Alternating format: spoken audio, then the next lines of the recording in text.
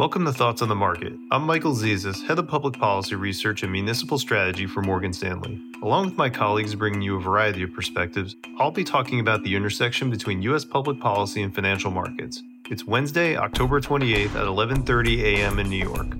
Election Day is a week away. At this point, our listeners are probably familiar with all the policy and market implications of various outcomes. What they may not be familiar with is how to understand the news flow on election night, which might be particularly confusing this time around. That's because the record-shattering growth in vote by mail is likely to distort the pattern of vote counting and reporting that we've become accustomed to.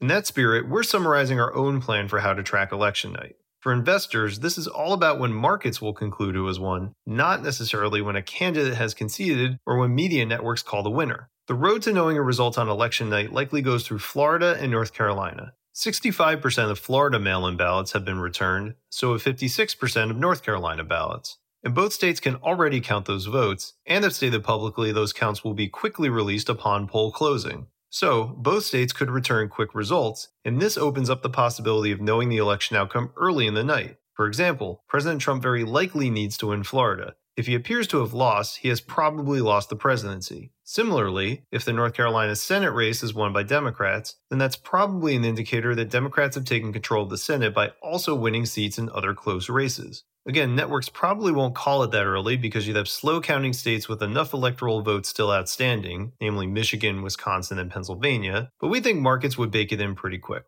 However, if President Trump wins Florida or keeps it close, then the Electoral College outcome may depend on those slow counting states. And while they have substantial amounts of mail-in ballots already returned, they can't count these votes until Election Day, so those results could take a few days to come in reliably.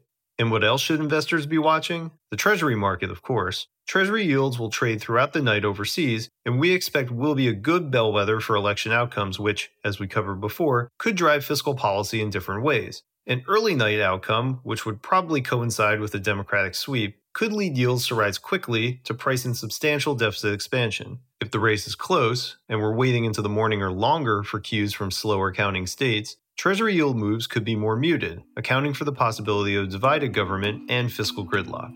Thanks for listening. If you enjoy Thoughts on the Market, please take a moment to rate and review us on the Apple Podcast app. It helps more people find the show. The preceding content is informational only and based on information available when created. It is not an offer or a solicitation, nor is it tax or legal advice. It does not consider your financial circumstances and objectives and may not be suitable for you.